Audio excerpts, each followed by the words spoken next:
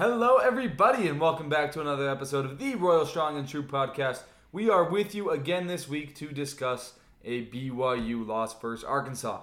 It's going to be a very interesting topic of discussion, so make sure you tune in for that. Before we get into the episode and talk about an even more fun Week 7 of college football, make sure you are subscribed to the podcast. Make sure you're downloading the episodes, sharing it with your friends, and make sure you're following us on Instagram and Twitter at Loyal2RoyalPod as well. Follow Jared on Twitter while you're at it, at Jared Buckeye. Without further ado, let's get to it. Let's boo. Go Tigers. But that field judge on the far side is in their pocket, man. Go review that strike! Let's back this booler. Yeah! Let's go, Wildcats. Let's go, baby. Let's go. Everything has the ball! We're at a waterfall, dude. He put his foot, not his.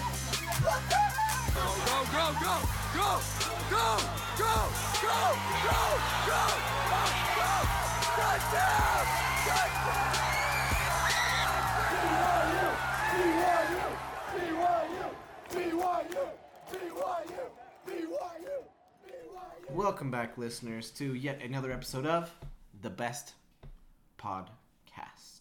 Of the not best team. But the best podcast.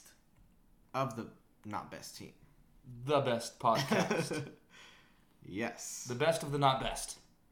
The skill of the team is not relevant to the quality of the podcast. True. Absolutely. Absolutely. No correlation. As you will see. First things first. You need a garbage bag Okay. to Okay. put some things in it. What Okay. color? Namely, leaves Okay. Okay. Okay. that have fallen. Have leaves started falling? Yeah, they're falling. Marginally. I have a tree in front of my house. Leaves are falling. Okay, good. Well, where do you put the leaves? In a garbage bag. What is that called? Housekeeping. Oh, yes. baby. Let's get into it. It I is do time. love keeping the house. Why don't we start off with some proper football. Proper. Proper football. I always have to cover my drink when we're doing it. Proper. Proper. Proper. Okay, anyway, so for proper football, Real Salt Lake, Yep. unfortunately had the season end in a 2-2, 3-2 penalty kicks loss to Austin FC in the MLS playoffs. They are now fake Salt Lake. Yes. They were doomed to lose the penalty shootout before it started because before the game even ended, they were man down. Oof. So they tried to park the bus. They had a lead. They tried to park the bus. They took off all of their forwards, Oi. put in defenders and midfielders. Most of them were young guys, didn't know how to take penalties, and it cost them. Oi. It cost them big time as their season is over. I don't like parking the bus. Yeah, it's pretty boring. So, question. If they were Real Salt Lake, Oh, are they now fake Salt Lake or fake Salt Lake? The one that sounds less like a swear word. yeah, we'll go fake Okay. if that's it. Also in proper football, BYU women's soccer, probably the best team on campus again yeah. these days. Women's volleyball is okay. Number 17 in Yeah. the nation in the new poll. That's true. Mhm. They're doing well. They hosted number 9 Portland, who is having an amazing season, Ooh. at Southfield on Saturday after the football game. So, after a huge disappointment, came redemption as they won 4-1, I think. Brecken Mazingo, amazing player, had a brace, which translation, 2 goals. And it's a huge win for their resume. Folks are saying they're essentially a lock for the tournament based on their RPI, barring any, catastrophic breakdowns. Yes. Might I add to proper football? Yes. I'm not much of a contributor to proper football, Okay. but BYU men's soccer, extramural team, not even NCAA, Okay. they were ranked number 1 in the nation at some point. They are still undefeated. Okay. Only 1 tie on the entire year Okay. to Not bad. Weber State. Interesting. Of all They then ties. avenged. Okay. They then avenged that with a 6-0 victory over Weber State. They just beat the University of Utah 5-1. Love to see it. Hey, I can roll with that. And then it appears on October 21st they are playing the BYU alumni.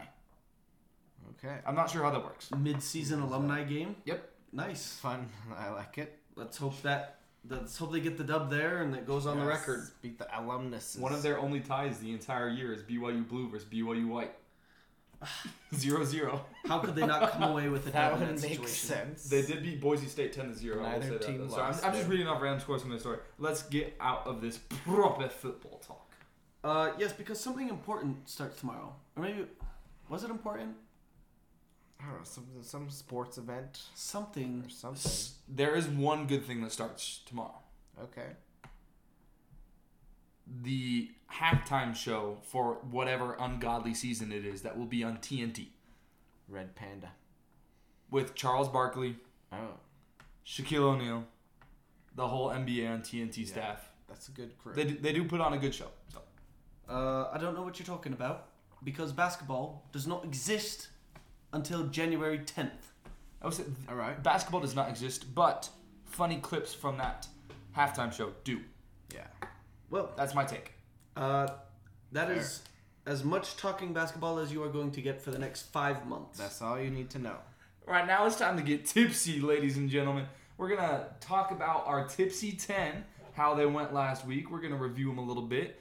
I'm going to head this one because it was a very good week for me. I'm going to say Indeed. after a rebuilding week last week, we put things back together, and I came out on top at 7-3, the only one of the group who had a winning record.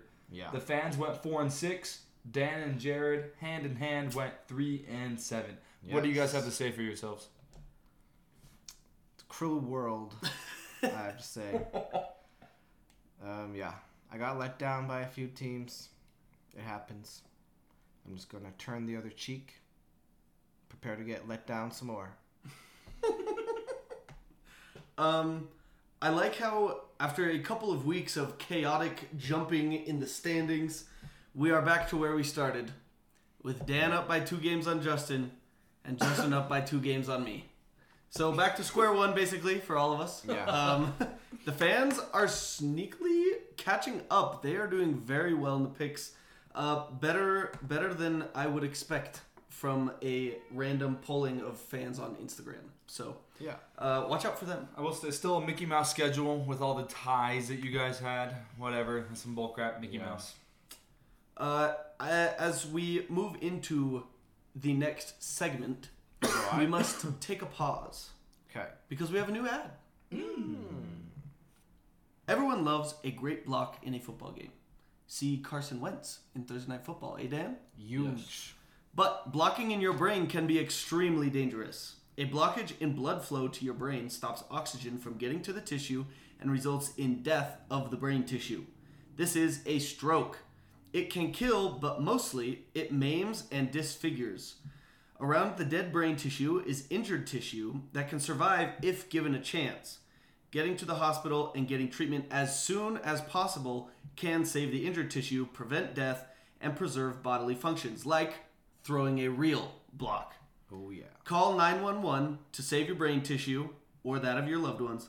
And remember, be fast. Brought to you by Just a Stroked Up. It's always good to know. We always got to be aware of our bodies. We always have to be aware of what's going on in our heads. And now we have to be aware with what's going on with BYU football, though we may not want to. Let's talk about BYU, who played a game on Saturday versus an SEC team in Arkansas and got blasted. Yeah. It's a good way to put it. Blasted is great. This one, it started off on, sort of a good note. And then things went south. Very, very far south. Yes. Like nether regions. Yeah. Yes. Exactly. The backside of the nether regions. Yikes. It's getting ugly up in here. Okay. Everyone knows what happened. What was the final score? Like 50-some to... That just shows how much we were into the game by the end. It's 52-35 was the final. Right. It was bad. Not good. I got some nuggets for you guys if you guys want to hear them. Oh, okay. I do love nuggets. Regardless of whether or not you want to hear them, I guess. Tell us your McNuggets. McNuggets. BYU allowed 52 points and 644 yards. The only other time this has happened in the Kalani era was 2016 versus Toledo. Oh. In that 55 to 53 shootout where Jamal Williams had like 5 touchdowns and 290 yards. Yeah. Toledo. We also allowed 12 of 15 third downs. Yeah, I was looking at that. That's maybe the worst stat of all. I don't know. Back-breaking third downs. We'll get to that a little bit later. This season, BYU on defense is allowing 30.3 points a game. That is the worst in 21 years for BYU. We are allowing 190 rush yards per game. 190 per game. On average. On average. That is also the worst since 2001.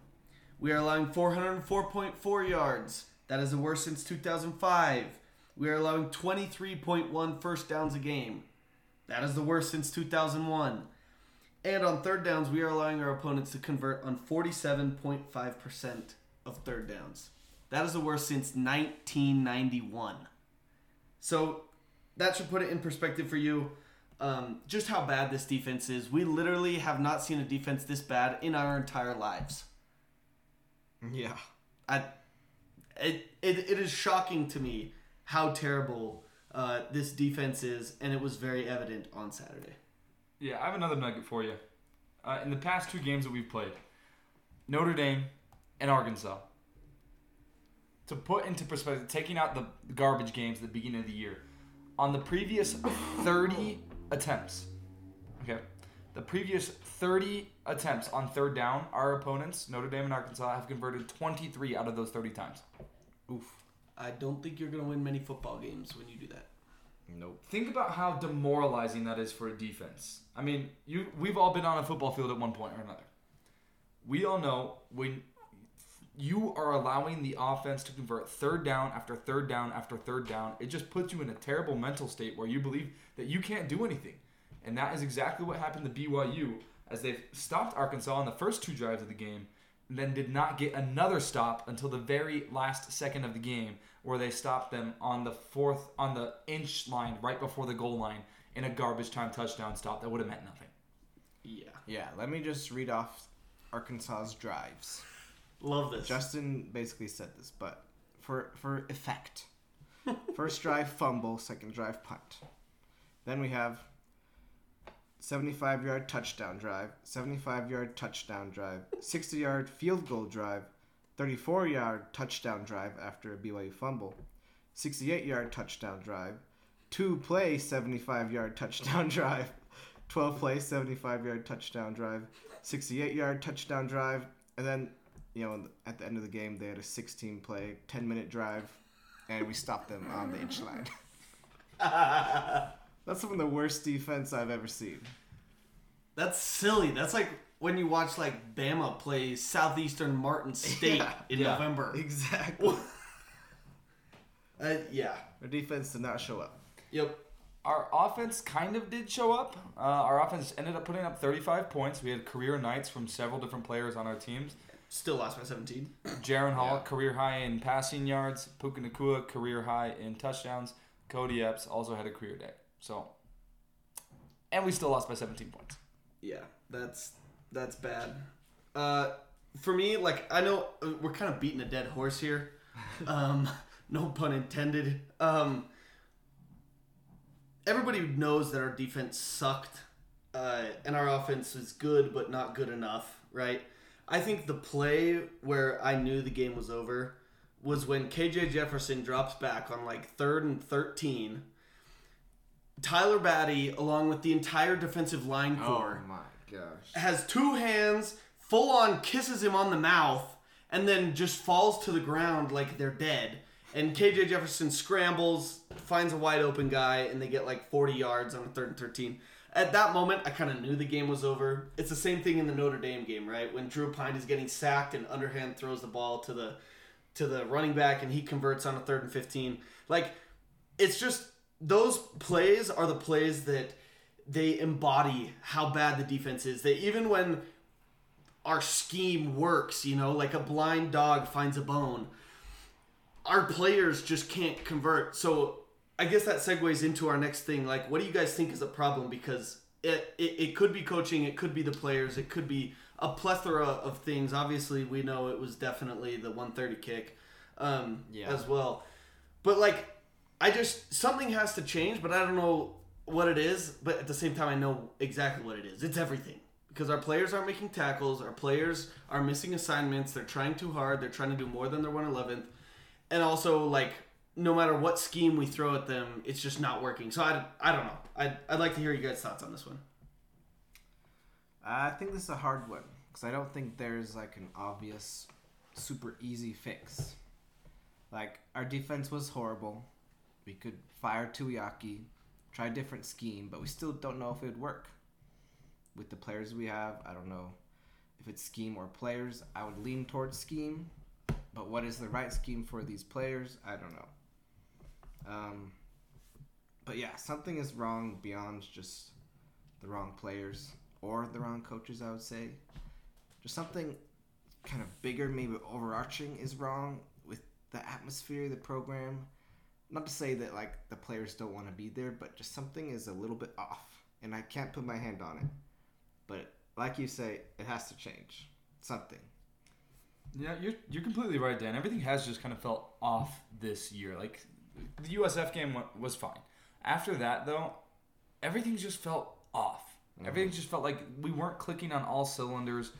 Nothing was going exactly right. Is there some weird stuff going on behind the scenes that we don't know about? Who knows? But to answer your question, Jared, I think it's both scheme and talent. Like, they go hand in hand. There was a tweet let out by somebody that is part of the 24/7 BYU network, who was talking about the recruiting rankings of BYU's defense. I'm going to read this off for you so the listeners can get an idea of what I'm talking about here. On any given play, the BYU defense averages 3.1 walk-ons and another 3.6 guys with only one FBS offer, that being from BYU. So that means on any given play, we average 6.7 out of 11 players that no other FBS school felt they were worth offering a scholarship to. That's over half of our defense. Not good. Not good. 58% of our defense had no other offers. So it is a talent issue. We have not been able to recruit super well on the defensive side of the ball, though we are doing kind of well in the transfer portal, I will say. And we are getting better. We've had people like Corbin Green on the show that will likely be incredible contributors in the coming years. But it's also got to be scheme, because we saw it happen over and over again. When Arkansas was running the ball so well in the first half, they were running to the same B and C gap on the right side of the defense literally every single play. They weren't even trying to hide it. They kept running it to the exact same hole, and we did nothing to stop it. So then we say, okay, we're going to drop eight. We're going to keep everything in front of us. We're going to do all this. Then we just let KJ Jefferson stand in the backfield for 10, 12, 15 seconds. He can take 50 seconds if he wants. And he's going to throw it to the middle of the zone where a wide receiver is wide open 20 yards down the field. Or he's going to throw it to a receiver in the flats where the corner is now 20 yards deep in coverage. So they don't meet each other for another 16 yards where they have to break down and make an open field tackle on a wide receiver that is more athletic than they are. So the system sets up our players that oftentimes when we play teams like this are not as talented as the opponents to fail. So it's both. Yeah, I agree. I think you can point the finger at the players not doing their jobs. You can point the finger at the players not being good enough, like the talent-wise, right? And you can point the finger at the coaching, both in scheme and player motivation and player management, right? Getting them to do their 111th rather than trying to do it all or trying to, do somebody else's job, causing them to mess up on their own. I think what we really need right now is a bye week. Yeah. We need a complete reset. Unfortunately, we play a very hot Liberty team that is literally playing for the Super Bowl against us this week. Then we get a Friday night, I don't know how else to call it. It's going to be like a horror show, a haunted house Yeah. on Friday night of Halloween weekend against East Carolina. Very, very good team. And then we go to Boise, which we know is a literal haunted house. Albertson Stadium, named after a grocery store. Yeah. We really need a bye week right now for a complete reset, but we don't have one. So these next 3 games are really going to determine, like, obviously they're going to determine our season, right? But these next 3 games are really going to determine probably what the coaching staff looks like, what the roster looks like going into the Big 12. And I hate that we have to do this because next year we're going into the Big 12. This is the last time that we want to have questions about whether or not the coaches are right, whether or not the players are right, whether or not the scheme and the attitude and the culture is right. I don't know. But as we kind of move forward looking at these next games, where does BYU go from here? Obviously, the defense was terrible. The offense was good, but there were some stupid, idiotic mistakes that cost us big time in this game. You can't have any mistakes if you're in a shootout. Mistakes that, notably, we did not see in the Virginia game last year. We didn't see these kind of mistakes. Jaron made a boneheaded decision to throw into double coverage on a route that was definitely not open. The center snapped the ball on what was supposed to be a hard count. Just like stupid mistakes that really, really cost us in this kind of a game. And then the last turnover I don't count because it was garbage time. That's fine. But where do we go from here? I don't know. Just moving forward, what are you guys' first thoughts as we look ahead at the next 3 games, but also as the season as a whole? What's next? Yeah, for sure. I mean, good thing we get that bye week before Utah Tech, right? I mean, what an incredibly strategic time to have that bye week. Huge. I will say, though, I think BYU right now is a upper-level G5 team, low-level P5 team. Okay? The rest of our season is full of a bunch of G5 opponents and Stanford, who is arguably in that mix as well. Yeah. Though they did just beat Notre Dame. They and just we were made unable Notre to do that. Dame look like an FCS school. So, I think for the next few games, we will be able to out-talent our opponents. The way that Arkansas out-talented us, the way we out-talented Utah State and Wyoming, we will be able to out-talent Liberty, East Carolina, and even Boise State, in my opinion. So I'm thinking these next few games are going to be ugly, just like the Utah State and Wyoming games were ugly. We're going to win these games, but it's not going to be pretty, and fans are not going to be happy about the way we look. And there's going to be coaches voicing frustrations at the end of the game just to do nothing about those voiced frustrations in the weeks afterwards. So I think this team, where do we go from here? I think we just play out the rest of the season as well as we can. And honestly, this was supposed to be our last great season before we rebuilt going into the Big 12. Maybe we're just trying to get a jump on that and start to rebuild a year early so that we can be more relevant. So that we can be relevant 1 year earlier in the Big 12. As you guys were talking, I had another thought. Let's hear it. Because you were talking about coaches versus talent. Yeah. I think, and this relates to the final stretch of the season and the bigger picture, Big 12 entrance, which we're all anticipating. I think one of our biggest problems is depth. Yeah. Especially on defense. Because we have some really good defenders, I would say. Mm-hmm. We've got a few great linebackers, some good cornerbacks, defensive backs. D-line, we've got a couple that are, serviceable. But I feel like our depth is really not impressive and not where it needs to be for, a schedule like we have and, the schedule we will have in the Big 12. Absolutely. I think that's been coming back to bite us a little bit. So, as we close out this season, I would want BYU to figure out what depth they have and what they're really lacking. Would you be willing to sacrifice a game or two to discover that? I honestly would. I absolutely would. I would. Okay. I'm thinking big picture here. I like it. This season, we don't have very much to play for, in my opinion. Mm-hmm. If we can develop some guys or give some guys chances to see if they're worth investing in and find out that they are, and we can develop them into great high-level players, but it costs us results now, I'm fine with that.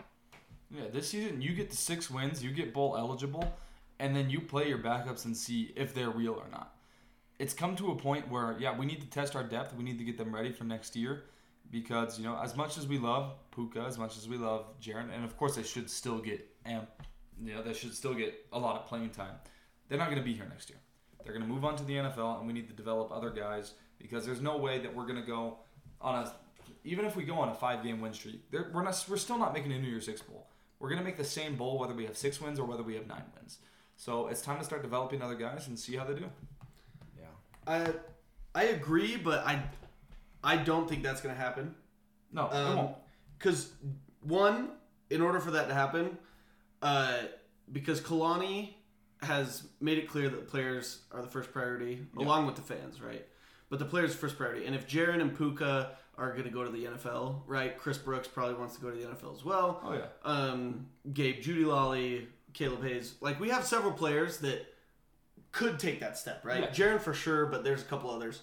Kalani's going to make it his first priority to make sure that they get a good last season at BYU, right? In order for us to get our depth more playing time, which I agree, I think that's important, and I would sacrifice a loss to ECU, right, or something. I don't know. Maybe not. Not in the moment, I wouldn't agree, but maybe Long term. 10,000-foot view, I would agree, but not where we are right now. We're going to have to blow out teams in order to get our backups time. And I just don't know if that's feasible at this point. It's not going to happen. we don't blow out teams. I don't think I don't think we know how at this point. Like, I know, like, in the olden days,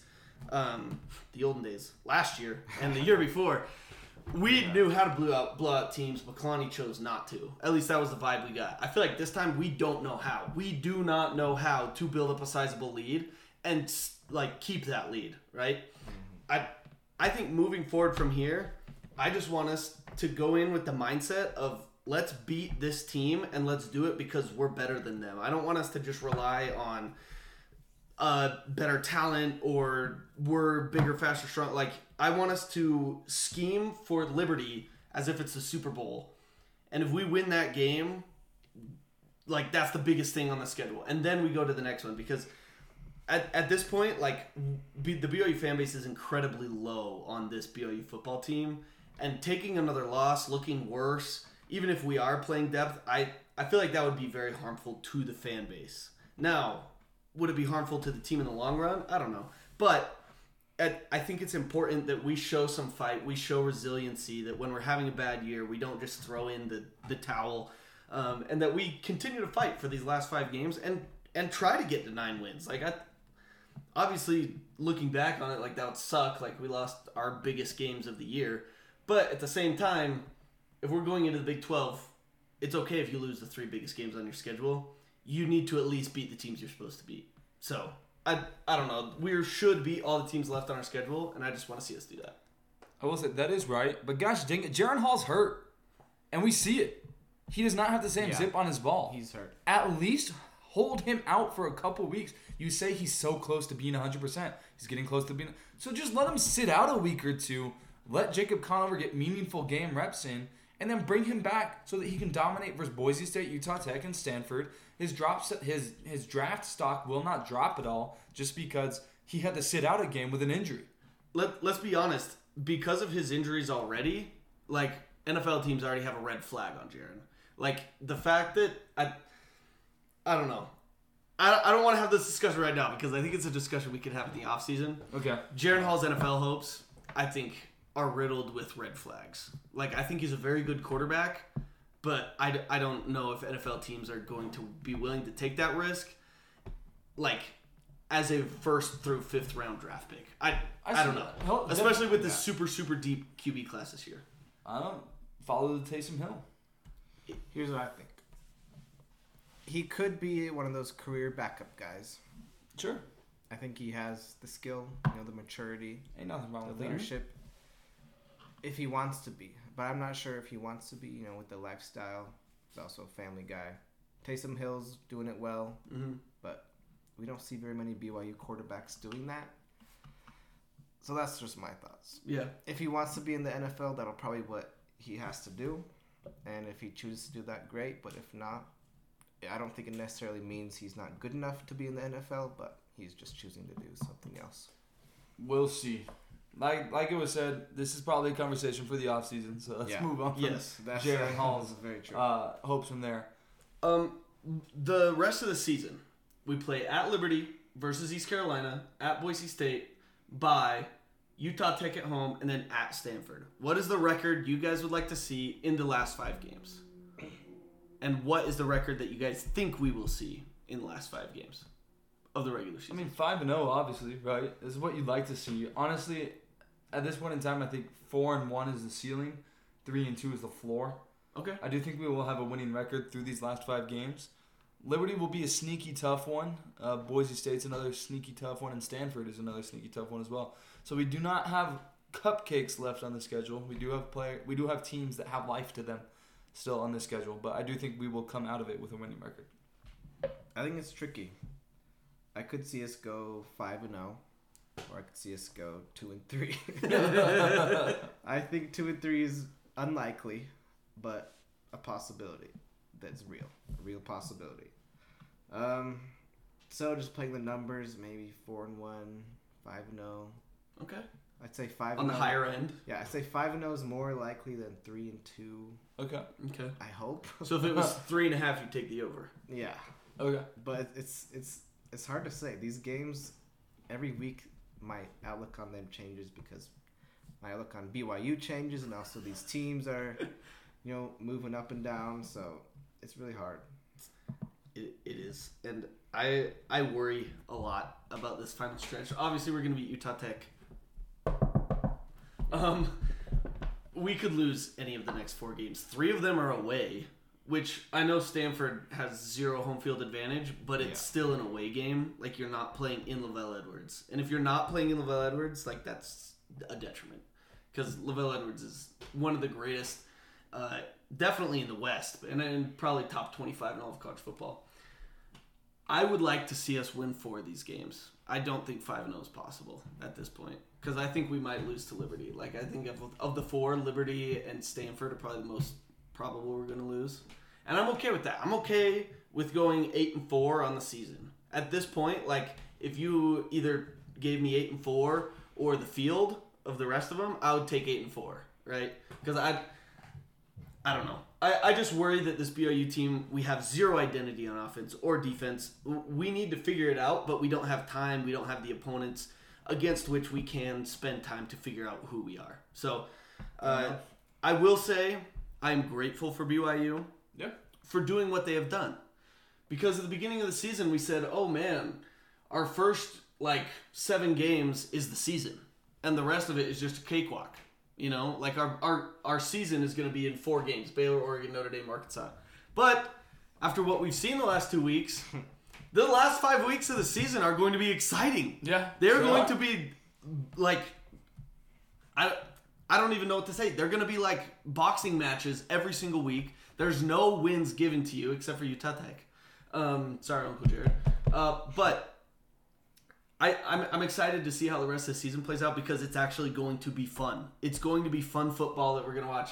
I think all of these games are going to be close. They're all going to be good. BYU may not win all of them, but at least they're going to be exciting. And I'm grateful for that.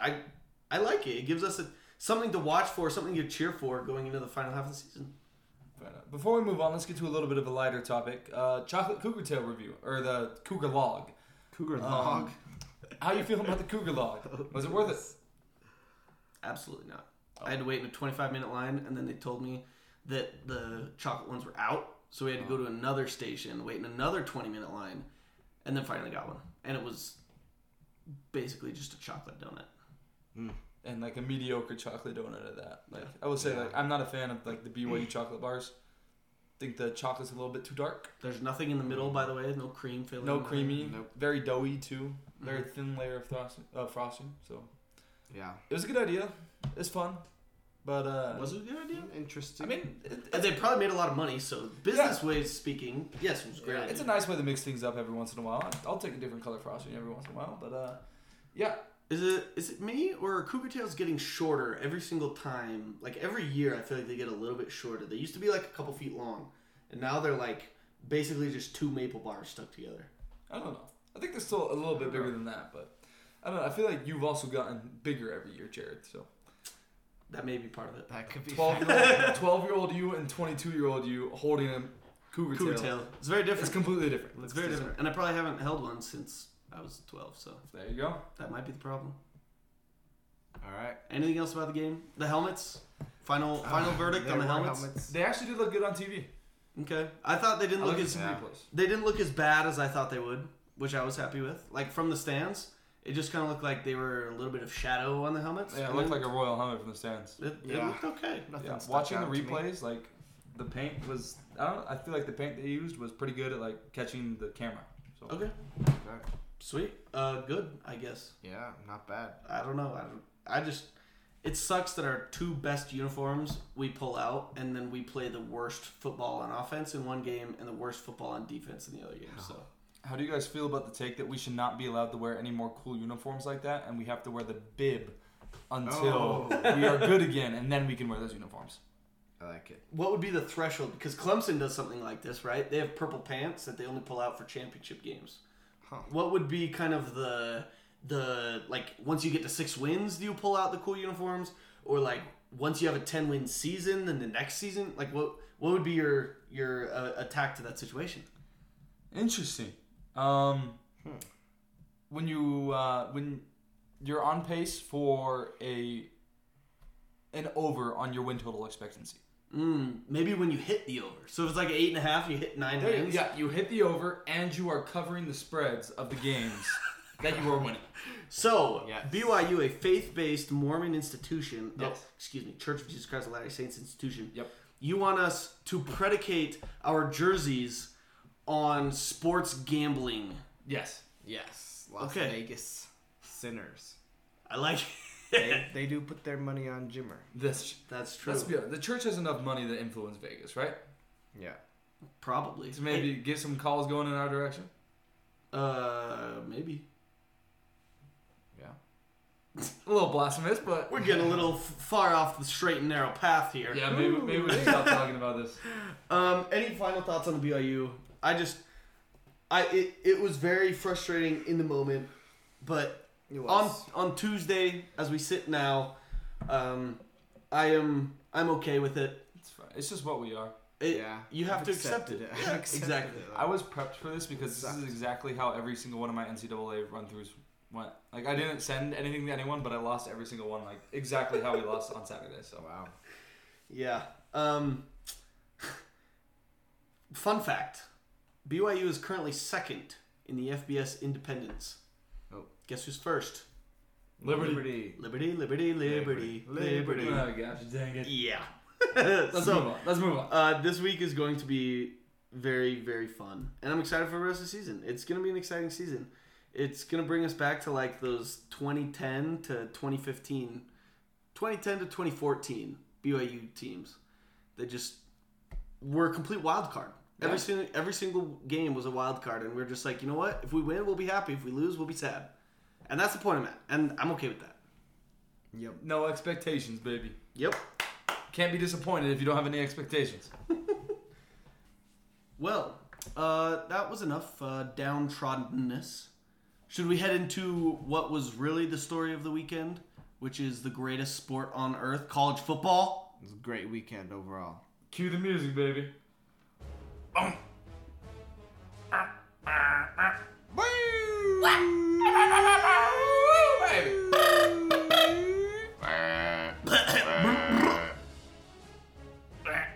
Okay. We start in beautiful Morgan Town, West Virginia, where the Mountaineers found themselves facing the Bears from Baylor. Blake Shapen got bent out of shape in this one and was forced to leave the game early, leaving Baylor bare naked in the behind. Good one, boom. JT Daniels and Tony Mathis formed not a 1-2 punch, but a 1-2 butt slap, helping West Virginia to 500 yards of offense in a second half comeback. In the end, with it all on the line, the leg of kicker Casey Legg proved true, giving West Virginia the victory, 43-40. Wild game. We head out to the Big Orange, where the Big Orange took on the No Carolina in the Superdome. In a game that got shunted to the ACC network so that America could watch BYU get ashtrayed by Arkansas. Dinosaur Babers and co. tore the Wolfpack apart like it was another Jurassic Park world something or other. Sean Tucker was pleased with his performance this week, averaging 7 yards a pop along with one toodly. The ACC's clear frontrunner wins 24-9. Man, you just love to see when Sheen Tucker is pleased with his performance. We head to Korth, Carolina, where some devilish blue fellas were fixing to avenge the shameful death of their savior, Coach K, versus the tar foot fetishes of North Carolina. The Dukies threw everything they had in UNC's direction, but it just wasn't enough. Drake, not the guy from Drake and Josh, or the rapper, May, had himself a Drake day as he threw for nearly 400 yards and 3 tutties and turned the Dookie Blue Devils into the Dookie Blue Little Step Brothers as UNC spoiled Duke's hypes. Dukes, Hopes, once again, winning 38-35. Tobacco Road. Next, the Catholics of Notre Dame, riding high off of last week's victory over them Mormons, played host to Pac X laughingstock Stanford. Ironically, returned Mormon missionary Tanner McKee passed for 288 yards and helped Stanford stand up to the Fighting Irish, ending Stanford's 11-game losing streak against FBF foes, and giving Notre Dame another bad home loss, 16-14. What a bad team. I'm ashamed of ourselves. That was something. Next up, we head to Sparta, or East Lansing, technically. In a battle of fallen giants, the Badgers had holes in their defense bigger than an actual Buc-ee's, and Peyton Thorne in his own side because he can't throw the ball worth a turd somehow ended up with almost 300 yards passing. In the end, Braylon Butterfingers Allen caught the cocoa and coughed up the ball on the first play of double overtime, leading to a 34-28 win for the Michigan State Spartans. We head to the southern portion of that one state where Jared's family and I got a pistol pointed at us by a female motorcyclist on the highway. Peach State, where the Dukies, mascot, not the school name this time, were taking on the eagle-riding Clay Helens. With JMU's undefeated schedule and first ranking in program history, the Jumus decided to lay an egg, throwing 3 interceptions and handing Georgia Southern a 45-38 victory. You hate to see it, Boom, but JMU is rounding into just transitioned into FBS form. Don't tell me that. Oh, man. Next, we head to a memorial stadium in Norman, Oklahoma, where we could have a changing of the guard in the Big 12. Is old money Oklahoma fading into the distance like Gatsby's green light? Will it finally be time for them to sing, Would you still love me when I'm no longer young and beautiful? We're good at football. While Kansas was singing, A little party never killed anybody. Oklahoma were party poopers, winning this one 52-42. That was a great one, Boom. In the second worst game of the weekend for Cougar fans, the Scroots of Putah played host to the Southern California Birth Controls. Lincoln Riley proved he hasn't changed a bit since moving to his Los Angeles mansion, as his team made Scam Lowering and Dalton Arcade look like the best duo since Emo Hipsters and the Batman. The WCC officials added to the hilarity, giving all watching anal fissures with their complete incompetence. I hate to say it, but the politically incorrects of the West are alive in the race for the Pac-X Championship as they come away with the ridiculous 43-42 victory. We head to the beautiful city of overly expensive alcoholic beverage, champagne that is, where the Fighting Eli guys were taking on Row, row, row your boat, and the Golden Gophers of that frozen wasteland in the Midwest of the United States, Minnesota, otherwise known as the home state of Big Time Rush. Ooh. In classic Big Ten West fashion, Tommy DeVito and the ridiculously Italian Illini scored twice as many field goals as they did touchdowns, but it was enough to puncture a hole in Minnesota's boat as they took home a 26-14 victory over the Weird Rodents. Next, we head to Knoxville, Tennessee, where number 6 Tennessee hosted pseudo-rivals number 3 Alabama. The defense in this one was the opposite of Fort Knox, as the teams combined to score 101 points. That's a lot of tudlies. However, Bama's kicker Will Reichard had a hard time understanding his assignment as he missed a potentially game-winning field goal, and Hendon Hooker sliced up Bama's secondary like Captain Hook, allowing his competent kicker to win the game. Neyland Stadium erupted, one-upping their mustard bottle tossing by carrying out the field goal post and tossing it into the river. When all the dust was settled, Tennessee had the victory, 52-49. Wow.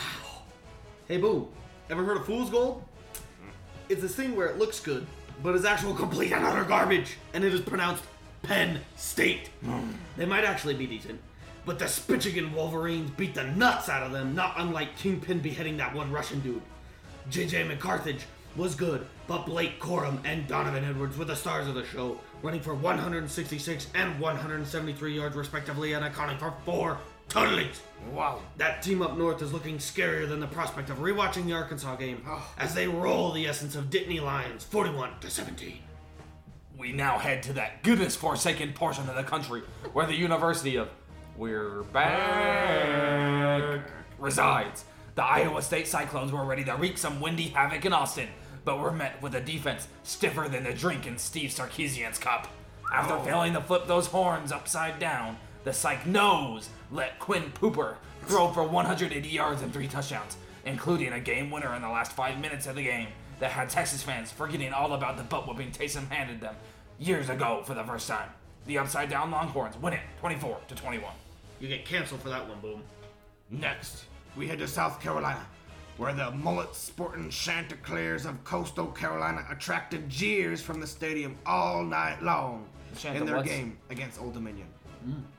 What is a Chanticleer? I don't know. But the Regal Monarchs made Coastal look even less civilized than they already are, behind Blake Watson's 324 rushing yards. What? Wow. What? Coastal has their first loss of the year. May they never receive votes again. 49-21.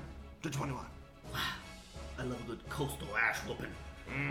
Next we head to just talking https://his favorite stadium, where the Pirates of the Caribbean of East Carolina took on the Siberian Tigres of Memphis. In one of the season's best uniform matchups, Richard Parker and Pye duked it out all the way into the 4th overtime, where the new overtime rules were unfortunately more than just guidelines. In the end, Holton Allers and CJ Johnson said, "All right, chum," to the Tigers defense, converting on the winning 2-point conversion shootout thingy, giving the Pirates a 47-45 victory. To wrap things up, we head to the Worthy Fort in Texas, where the ex-Gary Pattersons were looking to continue on their Big 12 crusade and take over the holy Western college football empire. The Cowboys of a state that is apparently just okay came into the Christians' turf church with more malintent than a disgruntled ex-Mormon, but were promptly baptized by the fiery red hair of Max Duggan. Spencer Sanders continued his campaign of mediocrity, completing less than 50% of his passes. The game went into a thrilling period of overtime, where Spencer Sanders proved that he sucks even more than we thought, handing TCU a 43-40 victory on a silver platter. Wow. What a weekend. Wow. Wow. Wow. Isn't that just wow? College football. Wow. What a weekend. Gotta love. Yeah. One of the best things that came out of this weekend, did any of you guys see it? I think, Jared, you might have seen it. Dan, did you see the video that TCU posted after they beat Oklahoma State? Nope. Okay, I'm going to show it to you. I did not see it. I'm going to show it to you after we're done recording. I will retweet it on our Twitter. Everybody make sure you check out that video. It is the most insane acid trip of a lifetime. It really is. Wow, what's that? What a freaking weekend of college football. If you just take out the BYU game and look at college football as a whole objectively, as a fan, it was insane. It had everything that you want. It had multiple overtime games. We got home from the BYU game. We turned on the television, cut the end of the Alabama game. We cut the end of the Oklahoma TCU game. We cut the end of the Wisconsin-Michigan State game. So many great games. I don't know. This is probably maybe because of BYU not one of the best in recent history. But if you take it out, objectively, definitely one of the best weekends of college football of all time. Yeah, no, it was a really good weekend. Anytime you see Alabama lose, sorry, Mark, but at least we didn't sing this time. We didn't sing a parody of a children's hymn just to make fun of you this time. Maybe we'll next time. Maybe, who knows? If they lose again, we definitely will. But it's always a good week when Alabama loses. Yeah, I think until rivalry weekend or conference championship weekend, this may be the best college football day of the whole season. I agree. It was that good. So many great matchups, so many great games. And yeah, I hope you guys all enjoyed it. Yes. You better have, because if not, you missed out. Big time. A couple of questions I have for you guys. Tennessee, obviously they beat Alabama. They beat Bryce Young. He's basically Alabama's entire team. Without him, like, Alabama has probably like 2 or 3 losses on the season. I'm sure Mark would even agree with us when I say that. However, let's talk about Tennessee for a second. How good is Tennessee really? What is their ceiling? Do you guys think they could beat Georgia? Do you guys think they could make the playoff, win the SEC? Because obviously they got over the hump. First time in 16 years beating Alabama. Where's their ceiling? I think it's a good year for Tennessee to be on the come up because there's no dominant team in college football like there usually is, either Alabama or Georgia. Both of those teams have looked vulnerable, which leaves a lot of room for Tennessee to come in and, if they get lucky, win the SEC, go to the playoff, make some noise. Yeah, they have a big opportunity this season. Yeah, Tennessee, they're in a really good spot right now. Their next 2 games are an FCS school, Tennessee Martin. Okay. And then Kentucky. So literally like 2 buys. 2 FCS schools, 2 buys. Kentucky is somehow ranked number 19 still. Absolutely baffles me. Kentucky sucks. SEC. Then they play Georgia. Okay, so they basically get 2 bye weeks, and then they play Georgia. That is going to be a very, very fun game because they are 2 completely different teams. Yes. Georgia, completely defensively minded. Tennessee, completely offensively minded. And I do think Tennessee might have the athletes to compete with Georgia's secondary. So that could be a very, very good game. If they can then win that game, their last 3 games are Mizzou, South Carolina, and Vanderbilt. They are likely going to go 5-1 in this last stretch of the season.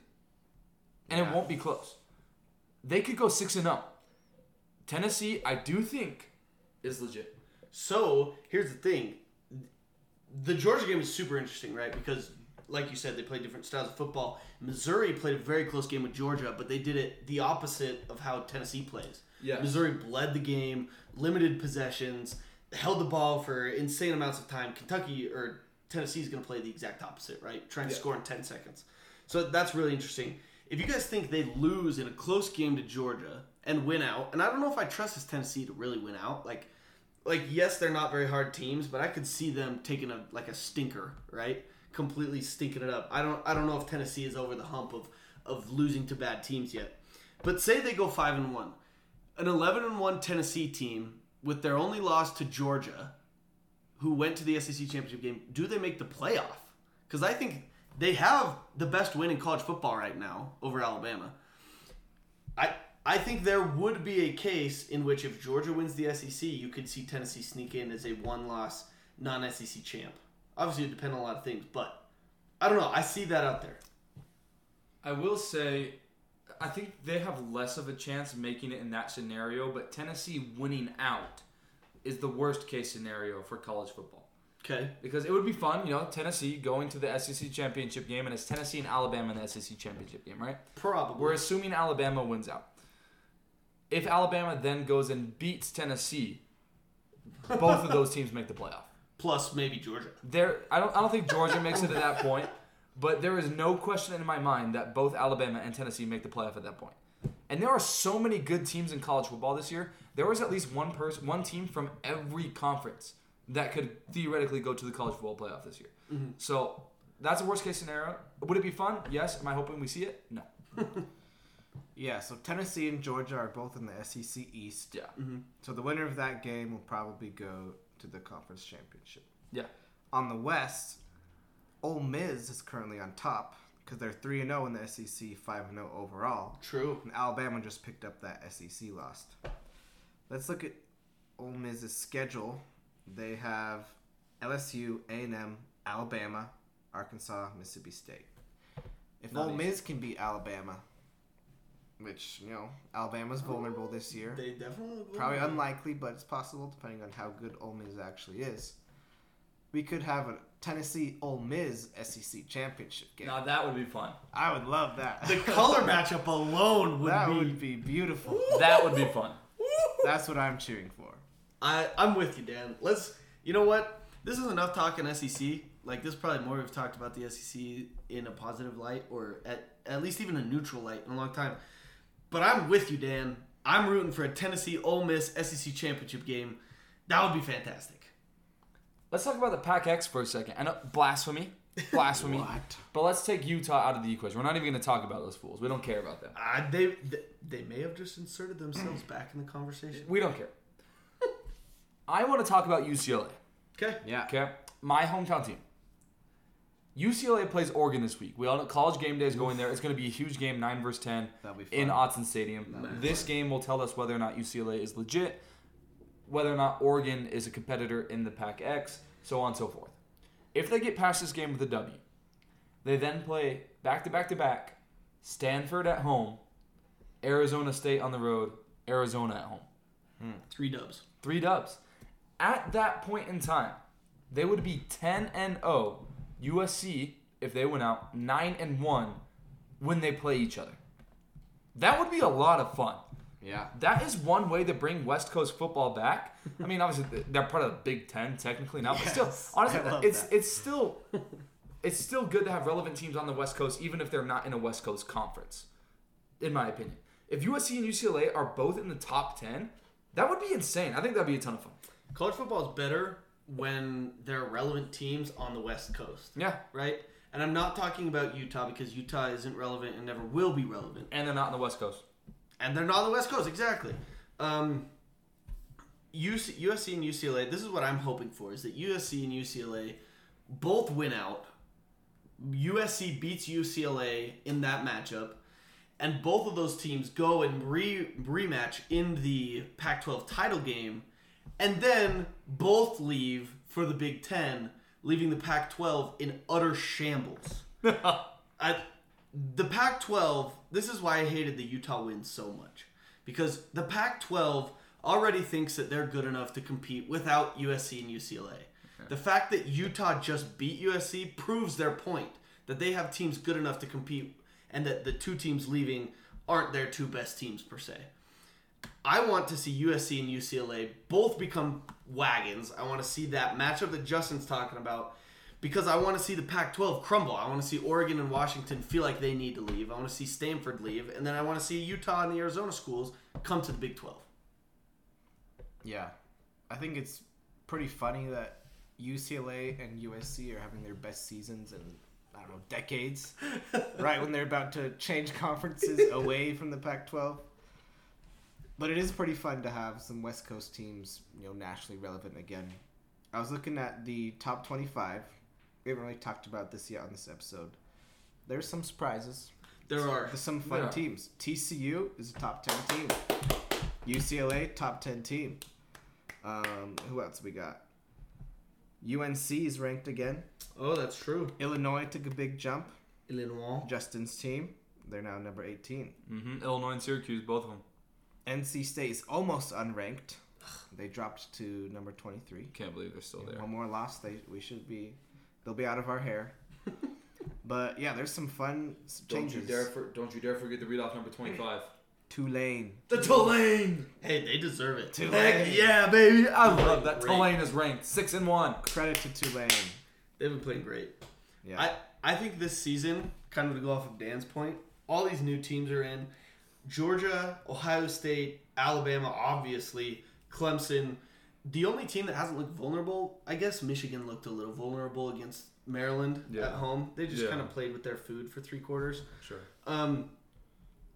There are no juggernauts this year. Everybody has always been talking about Ohio State, Georgia, Alabama. But all of those teams have looked vulnerable at some point. I think there's a very good chance that we could see a lot of new teams in the playoff. And so there's not just like 3 red teams and an orange team. I think we'll get some new colors. I think TCU has a good shot. UCLA and Oregon both have a great shot, right? Those are probably the big, or the Pac-X's best shots at making it. I don't know. I think we're going to see a lot of parity this year. It'll be a lot of fun. I mean, It's fun. when was the last time we saw 4 Pac-X teams in the top 15? I honestly can't remember. There are currently 4 Pac-X teams in the top 15. Yeah. That's wild. That is wild. Absolutely insane. It's fun. It is very fun.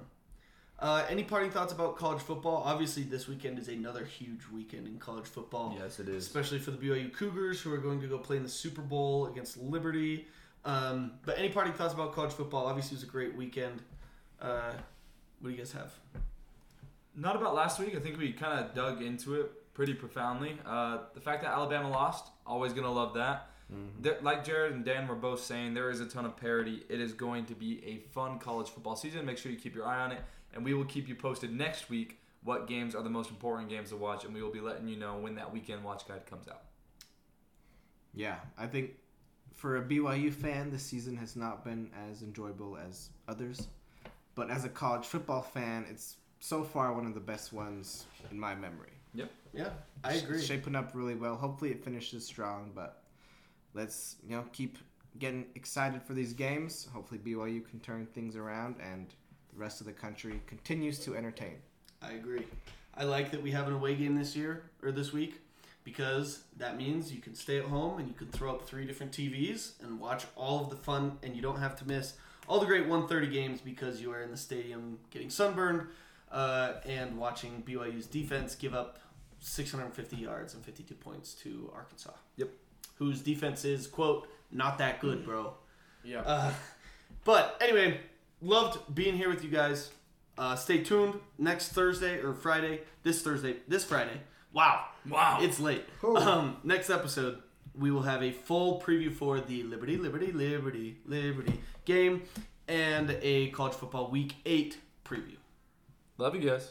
Thank you. Goodbye now.